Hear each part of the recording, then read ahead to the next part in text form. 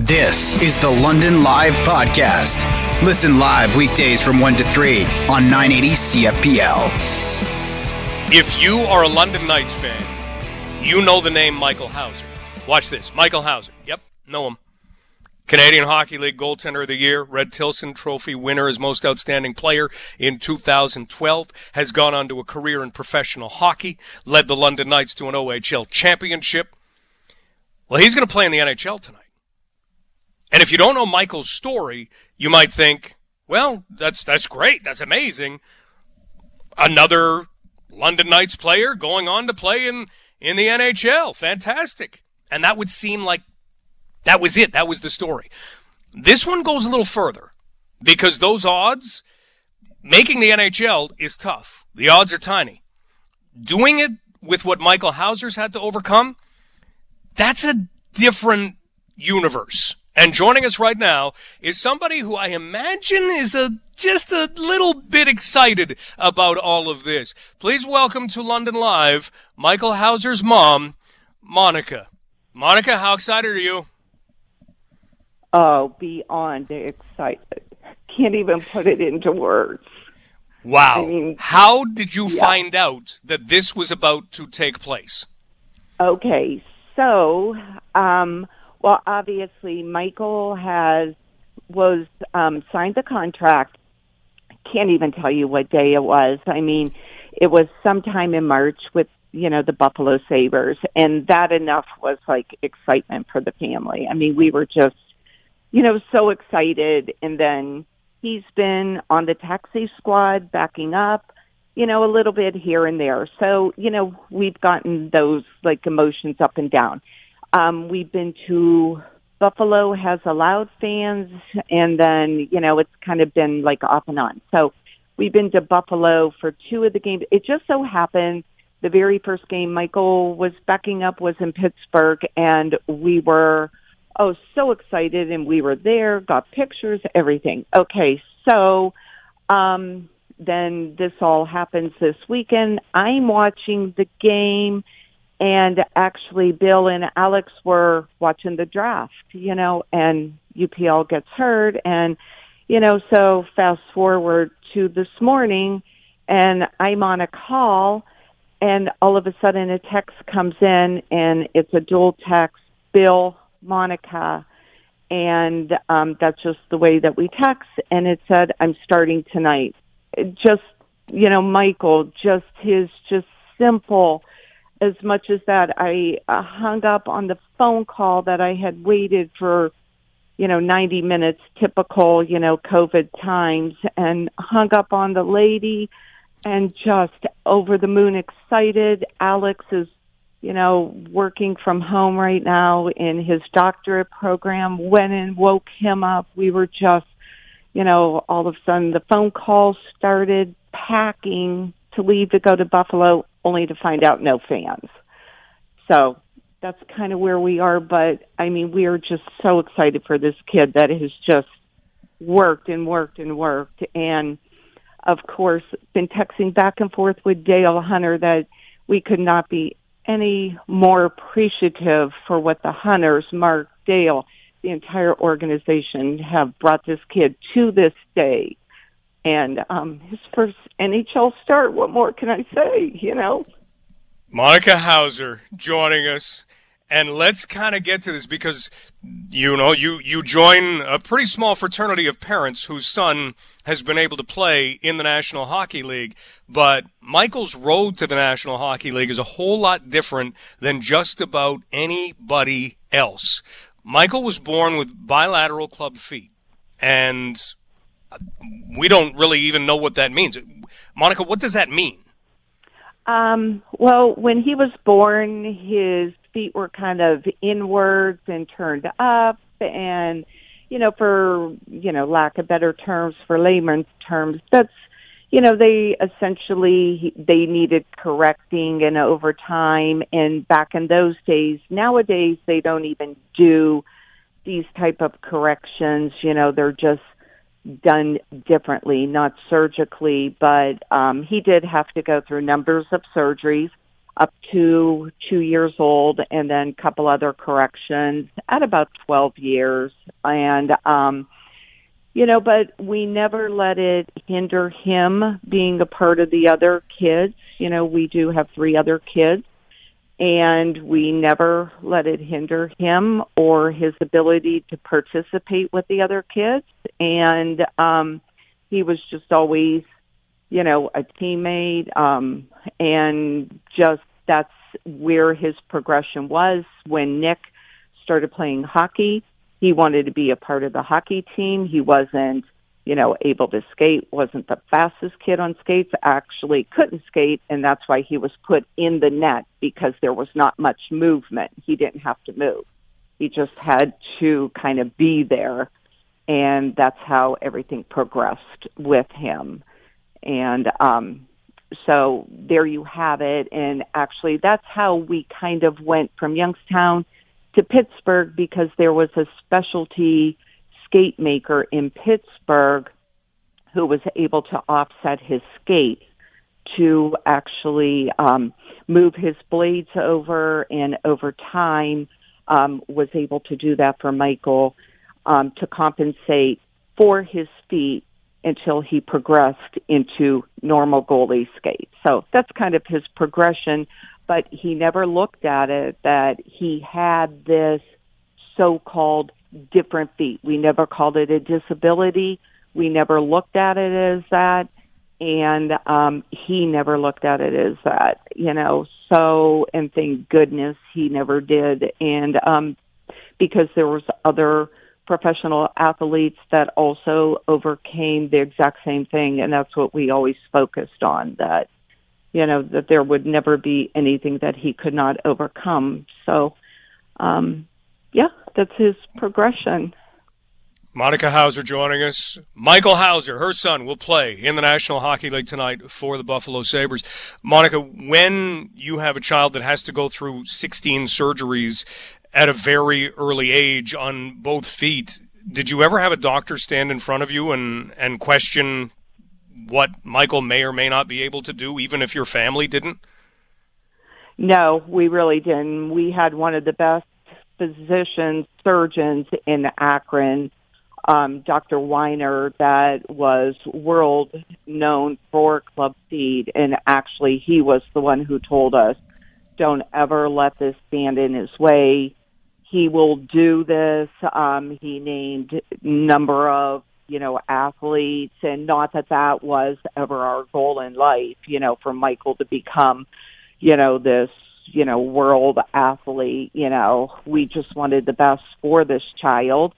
And he just told us nothing will ever stand in the way. There's, people, live long lives with bilateral club feet. And it just so happened when Michael was going through this thing, we just had the most positive attitude when you look at all of children around with illnesses that were far worse than what he was going through.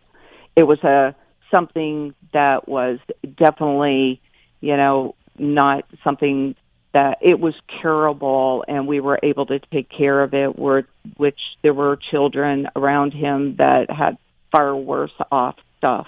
So we always had a positive attitude. Michael never let it get him down, and he's just always has been positive about it. I don't think he really ever talks about it or talked about it ever.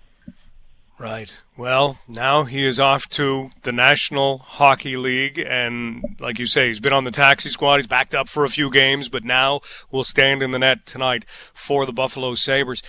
When you look at kind of the road he's been on in his professional career, that's another aspect too, because it is tough to get to the National Hockey League, and he's played in the ECHL and he's played in the American Hockey League, and for goalies, sometimes it takes a while to develop. Did any of you ever believe that this could happen? Because, after a while you start thinking, okay, well, hey, professional careers are tough to come by. You're in a professional career. What about, waiting through the years that it's taken to get to the NHL? What's that been like? You know what? Honestly, Mike, he's never been a doubter. And I guess that's the thing about it.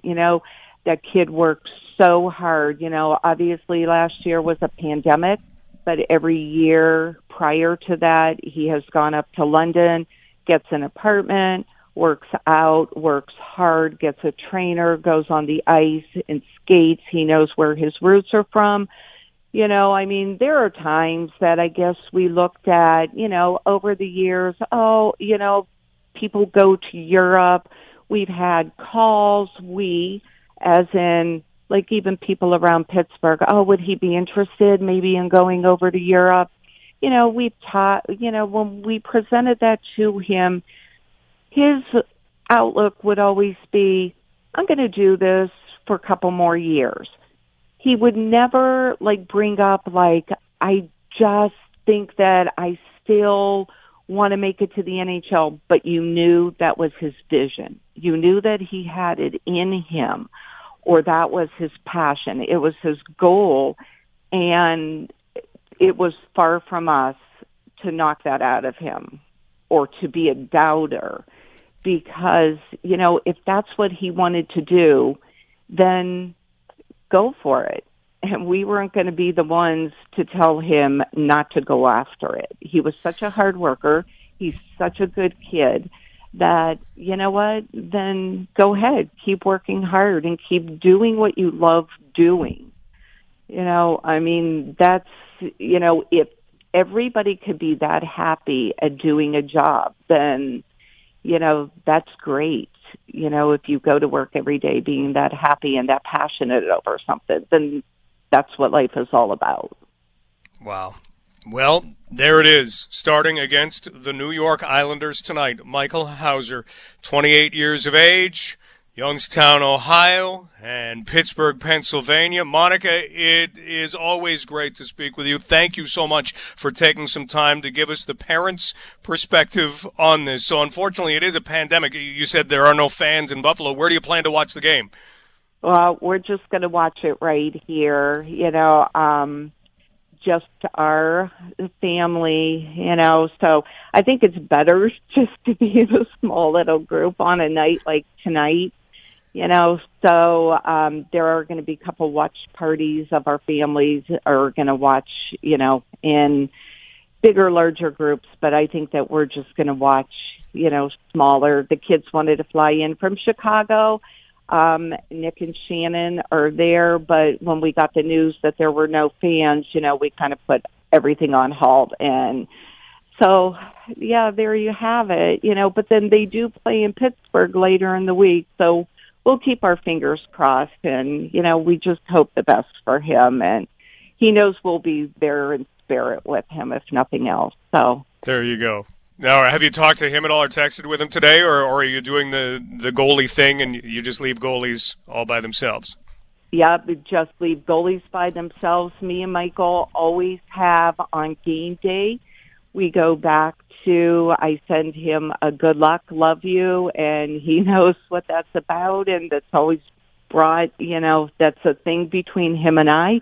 We did that, and he sent the response back, and then we're good to go, and we don't talk the rest of the day. So that's our thing, and I know I won't hear from him the rest of the day, and we'll be there watching. We already have the game all booted up on the computer, and we'll hook it up to the TV, and watching him skate out on the ice, and I'm sure it'll be an emotional night for all of us. Incredible. Monica, thanks for sharing this with us. Enjoy it all. Oh, thank you so much, Mike. Thank you. Take care. Okay, you too. Thanks. Bye-bye. That's Monica Houser, Michael Houser's mom, because, again, you leave goalies, as Monica says, to themselves on game days. But this is a game day. Guy who, born with bilateral club feet, 16 surgeries on each foot, wanted to play hockey. Only one place he could play because he couldn't skate because of his feet, couldn't skate well enough to be a forward or a defenseman. So into the net he went, embraced it, worked hard at it, made it to the OHL as an undrafted free agent, found by Mark Hunter. You know, if you want to talk about looking for a goalie somewhere off where you wouldn't expect to find one, there he was. And he was on a team that wasn't very good, and he was facing 45, 50 shots a game, and they'd be losing 6-1, and there he would be trying to make that next save, never giving up, just trying to make that next save. And Mark Hunter watched that and said, I like what I see from this guy, and brought him to London, and he had a spectacular junior career, and then still had to overcome. You know, it wasn't a paved road to the NHL. And played in the ECHL, and as Monica says, had opportunities to go to Europe and thought, no, I'm still going to stick with this in North America. Let's see what it brings. And contract after contract did not bring him to the NHL. And then he's been on the taxi squad, but games are kind of whittling down this year. And then all of a sudden an injury to Ukko-Pekka Luukkonen, and in he goes. And he will play tonight against the New York Islanders.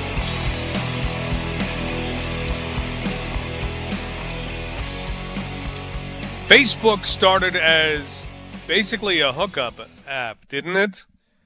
Or a hookup website. I guess an app wasn't even around necessarily when it was getting going. Do I have the details of Mark Zuckerberg and friends correct? And YouTube. Didn't somebody upload a zoo movie to YouTube? Wasn't that the first thing that was uploaded? I will find the first. It was something obscure. The first thing uploaded to YouTube. Well, all of a sudden, regulations and legislation aimed at things like YouTube and Facebook and other platforms has created a big stir. And there have been a lot of opinions as to what Bill C-10 has laid out. Let's have a conversation about this right now with someone who follows things like this incredibly closely. Our good friend, Dr. Thomas Cook. Dr. Cook is a Social Sciences and Humanities Research Council of Canada postdoctoral fellow at the Surveillance Studies Center at Queen's University. Dr. Cook, how are things? Fantastic. Leafs are looking good, feeling good. How are you, Mike? You know what? The Leafs are looking very good. Is there a deeper team? They haven't even added Riley Nash into the lineup yet. Frederik Andersen hasn't played yet. It's a lot of fun to watch. I'm glad that they've clinched. I'm glad that they're playing as well as they are with key guys out of the lineup for these remaining games. I think the postseason's looking really good. Well, the fans of the Toronto Maple Leafs have waited a long time for a long run, and we'll see whether it comes this year. They play Montreal tonight. Michael Hauser is playing tonight for the Buffalo Sabres as they take on the New York Islanders, and there will no doubt be video available for us to watch tomorrow morning on either of those things coming from the National Hockey League. But it's video and things that are available in other places that we're going to chat about right now. By the way, the first video ever uploaded to YouTube was me at the zoo. 18-second video, me at the zoo, a guy named Kareen, who was a YouTube co-founder at the San Diego Zoo. He was standing in front of a bunch of elephants. That's where all of this began. Now, billions and billions of videos later, we're talking about something called Bill C-10 in Canada. Dr. Cook, first off, can you kind of give us the context of why this has become such a major topic of conversation? Yeah, absolutely. Thanks for asking, Mike. This has been in the works for a while now. Bill C-10 is essentially an act that is meant to amend the Broadcasting Act. And the primary move that it seeks to make is to place the CRTC, or the Canadian Radio, Television and Telecommunications Commission. It's a bit of a tongue twister, isn't it? It's to place the CRTC, which is our Canadian Broadcasting System regulator in Canada, in a position where they can essentially regulate content that is used by major social media companies like YouTube, like Facebook, like Twitter, so on and so forth. Spotify is a big one that's been coming up in debates recently. And the reason why Bill C-10 seeks to do this is that the legislators believe that if the CRTC is able to regulate content uploaded to these social media platforms, that they will then be able to help promote more Canadian content on these platforms for observers around the world, with the hope in mind, of course, Mike, that by doing so, Canadian content producers, specifically musicians, will have more representation on the international stage, and thereby bring more attention and revenue back to Canadian artists. That's essentially what's going on. Okay, and hey, this has been there for a long time. If you look at the music industry, there is a thing called Canadian content. It gets shortened to CanCon, and it comes down to MAPL. M for music or musician, or I guess music. A for artist, P for producer, and L for label, I think is the way it goes. It's been a while since I had to write those down in some kind of test, but I think I have it right. And in order to qualify as Canadian content, you need 2 of those 4 to be Canadian. And for a long time, FM radio stations could only play 50% hits. They all had to play Canadian content up to, I think the level was 33%, and that varied, depending on different licenses. So this has been around for a while. What do you think has really created the interest level that we've seen from people speaking up about this? That's a really good question. I think part of it has to do with the fact that a very, very, very well-known Canadian scholar by the name of Michael Geist, who is a law professor at the University of Ottawa, and he's currently holding the Canada Research Chair in Internet and E-commerce law, has been speaking to the media quite a bit recently about further revisions and changes to Bill C-10. And something that he mentioned to global media very recently was that there is a decision among regulators writing Bill C-10 to remove a very specific section, Mike. That section is called 4.1. What 4.1 suggests is that Canadian content produced by everyday people, not necessarily the MATL things that you've never had to write about on a test before, but we're talking about, like trip to the zoo kind of stuff. Maybe that's an exception because it was one of the co-founders of YouTube that uploaded that. But for example, my phone is filled with videos of my beautiful rescue dogs, hanging out with my beautiful wife, going for walks. If I were to upload that content to YouTube, this section 4.1 would protect me in that content would not be regulated by the CRTC. So again, 4.1 is meant to be specific about what Canadian content would fall under regulation, to the extent that content produced by everyday people like you and me would be excluded from regulation. The reason why Dr. Geist is upset is because the same legislators that are creating Bill C-10 have silently removed Section 4.1. What does that mean for us? Those videos of your rescue dogs and your family and going to the zoo and recording a shot of you and your friends at the Knights game when hockey resumes, hopefully at the end of this year at the CHL level, that will be regulated by the CRTC if Bill C-10 passes. And if everyday content is regulated, we are going to have an entirely new world of social and ethical issues when it comes to the content that you record with your phone and upload to any social media platform in the world. Well, you have put this right into the sights then in terms of why we should be concerned about it, why it matters to us. We're talking with Dr. Thomas Cook about Bill C-10 and about the Section 4.1 that people are certainly wondering about, that has, and you say it's been removed. This is where the legislation sits right now. That protection has been removed. Yeah, so I think initially what started off as a very, very poor bill in Dr. Geist's estimate back in December has become even worse. For some reason, the people who've created Bill C-10 have decided that it's a good idea to not only regulate Canadian content uploaded to social media companies to help artists out, but any content uploaded by anybody should also be regulated. That's precisely what's going on here right now, Mike. That's what's at stake.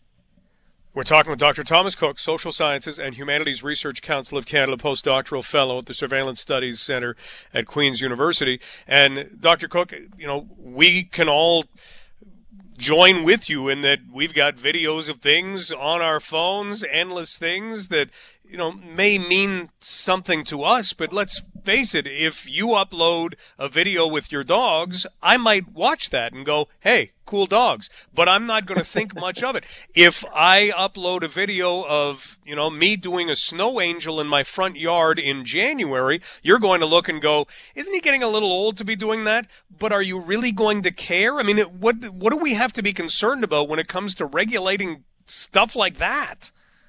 I think there are a lot of concerns, and I think to Dr. Geist's credit, he feels strongly that there are so many concerns, Mike, that it's far too early to tell. I mean, Bill C-10 has not been passed. It's being worked on. It is a very controversial bill. I think a lot of people listening right now would be concerned about the CRTC regulating anything after the numerous follies that they've had over the year in preventing the further monopolization of certain content in Canada. In fact, as a regulator, I think the CRTC has done a very, very poor job in promoting Canadian content and protecting the interests of Canadians themselves. So to have the CRTC essentially transform internet platforms into something that falls under the purview of broadcasting regulation, I mean, that's what we need to be thinking about.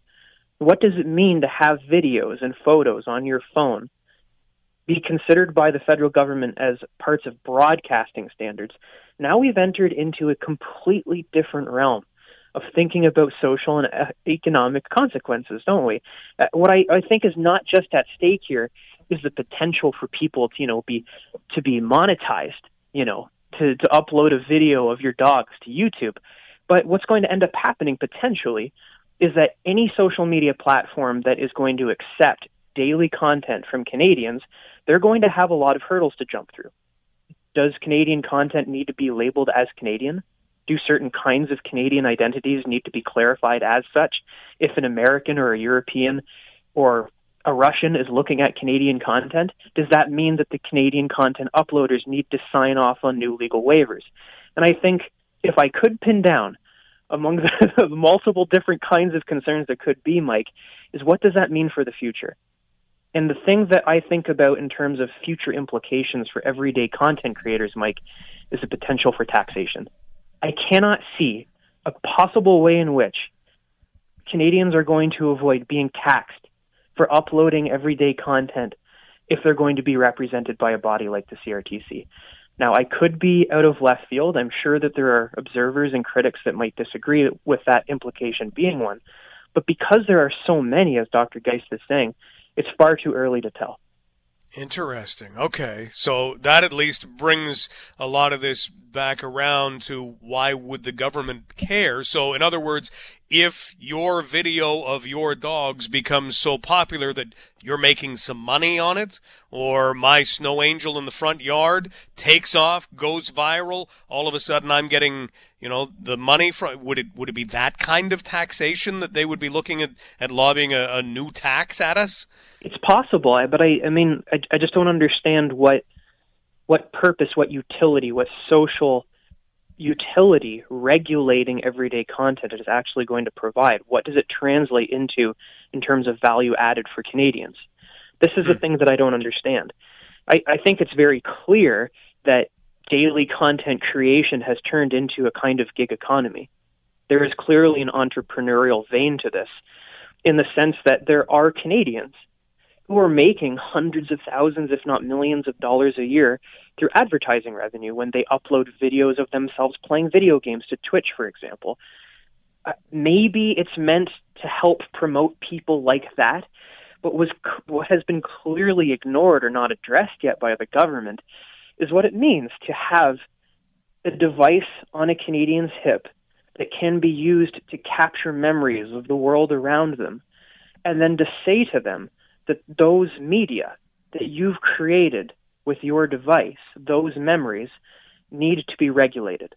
That's what's at stake here. It seems that my simplification might seem a little bit absurd, but it is important to denormalize what it means to have a digitally recorded memory regulated if you want to share it with other people.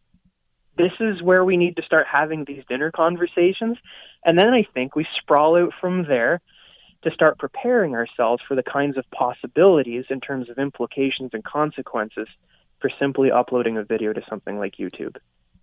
Dr. Cook, thank you once again for putting this into everything that we can understand and adding something to follow it for. Really appreciate the time. As ever, it's my pleasure. Thanks for having me on, Mike. That is Dr. Thomas Cook from Queen's University, where he is a Social Sciences and Humanities Research Council of Canada postdoctoral fellow at the Surveillance Studies Centre. Bill C-10. You'll hear more about it as it moves along.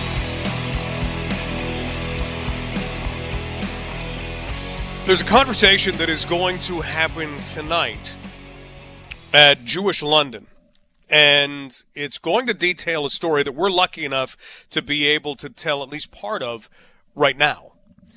And it comes from a book. It's called Painting Resilience, The Life and Art of Fred Turner. And Julia Mayer is the author, and she's talking about a family friend of her family by the name of Fred Turner. And Fred is actually going to join Julia tonight in this conversation. And we were lucky enough to speak with Julia earlier on and just talk a little bit about Fred Turner, who survived the Holocaust and then went on to do some dynamite things in his life and continues to do dynamite things in his life. We talked with Julia about the fact that Fred is a family friend. And we asked her to take us through how she first identified not only that he's a friend, but that his story was one that just needed to be told. Absolutely, Mike. Thanks so much for asking, and thanks for having me here with you today. I appreciate the opportunity to chat.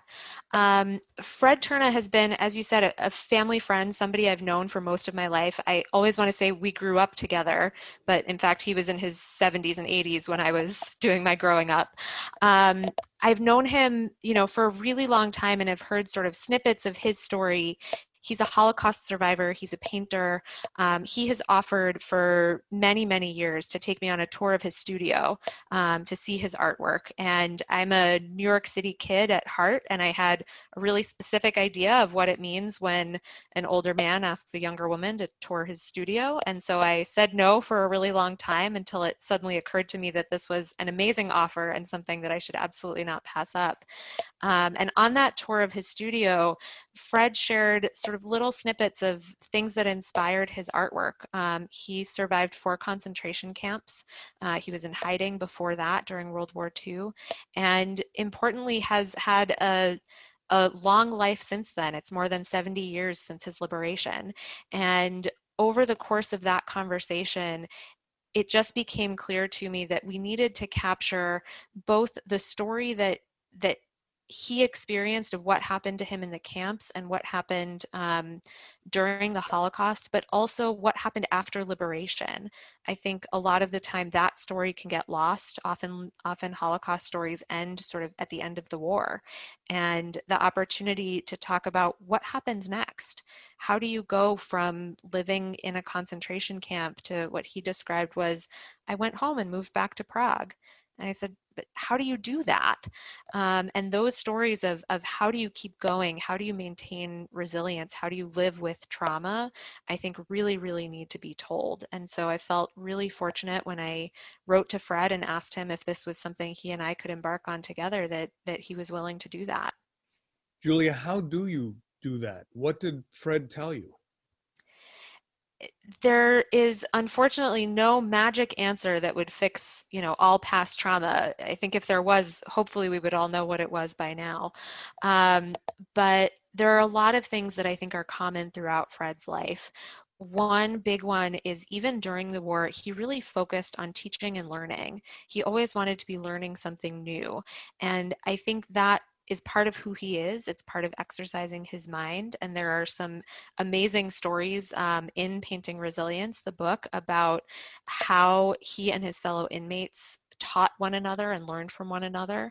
But it's something that I think, in addition to exercising the brain, is also a way of saying to yourself and to others, there's a reason that I'm going to need to know this. He was in a concentration camp when he learned calculus, when he learned French poetry. He and his fellow inmates were saying to each other, there's going to be a reason for French poetry in our lives one day. We're going to survive this.